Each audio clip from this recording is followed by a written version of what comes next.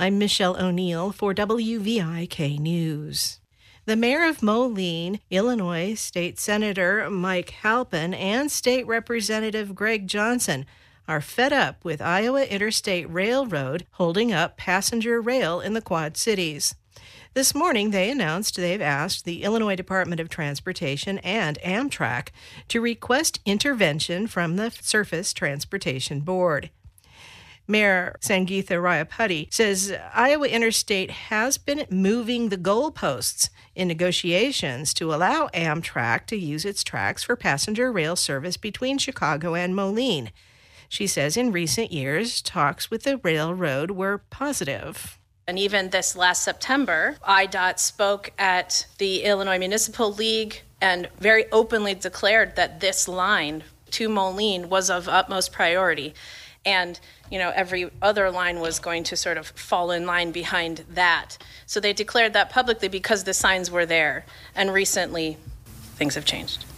Halpin says under federal law, passenger rail takes precedence over freight.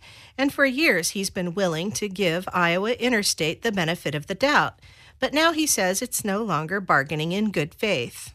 They're taking this opportunity to try to extract as many public dollars into their private coffers as they can, asking the taxpayer to rebuild their entire railroad from the ground up. But unfortunately for Iowa Interstate, they've mistaken our commitment to this project for desperation. They must believe that we'll pay anything, but I can tell you now, speaking for myself, I will not. About a year ago, Congresswoman Cheri Bustos and U.S. Senators Dick Durbin and Tammy Duckworth asked the head of the Illinois DOT to finalize an agreement on the scope and costs of construction for the Quad Cities to Chicago passenger rail route. Hoping to control future garbage costs and bring back recycling drop-off centers, Moline is working with a private company to open a transfer station. Herb Trix has more. City Administrator Bob Vita says Lakeshore Recycling Systems would use 10 acres on land owned by the Quad Cities International Airport. Garbage trucks would unload, the garbage and recyclables would be separated, and then trucked to their final destination. Their goal was to put a transfer station in so that you can basically become more efficient and streamlined and basically taking waste and recyclables and hauling them to either of the two local landfills here or taking the recyclables over to Scott County. There are 2 landfills in Rock Island County, and Lakeshore owns one just east of the Quad Cities in Atkinson.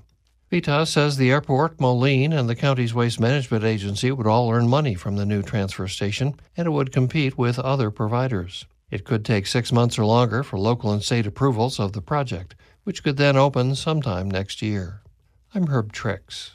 Thanks to heavy rain during the past week, the Rock River is rising and will soon go above flood stage. At Moline, the Rock has held at 1.3 feet below flood stage for several days and should start rising late on Tuesday.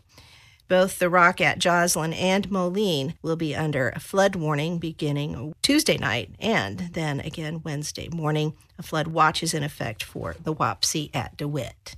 You're listening to WVIK.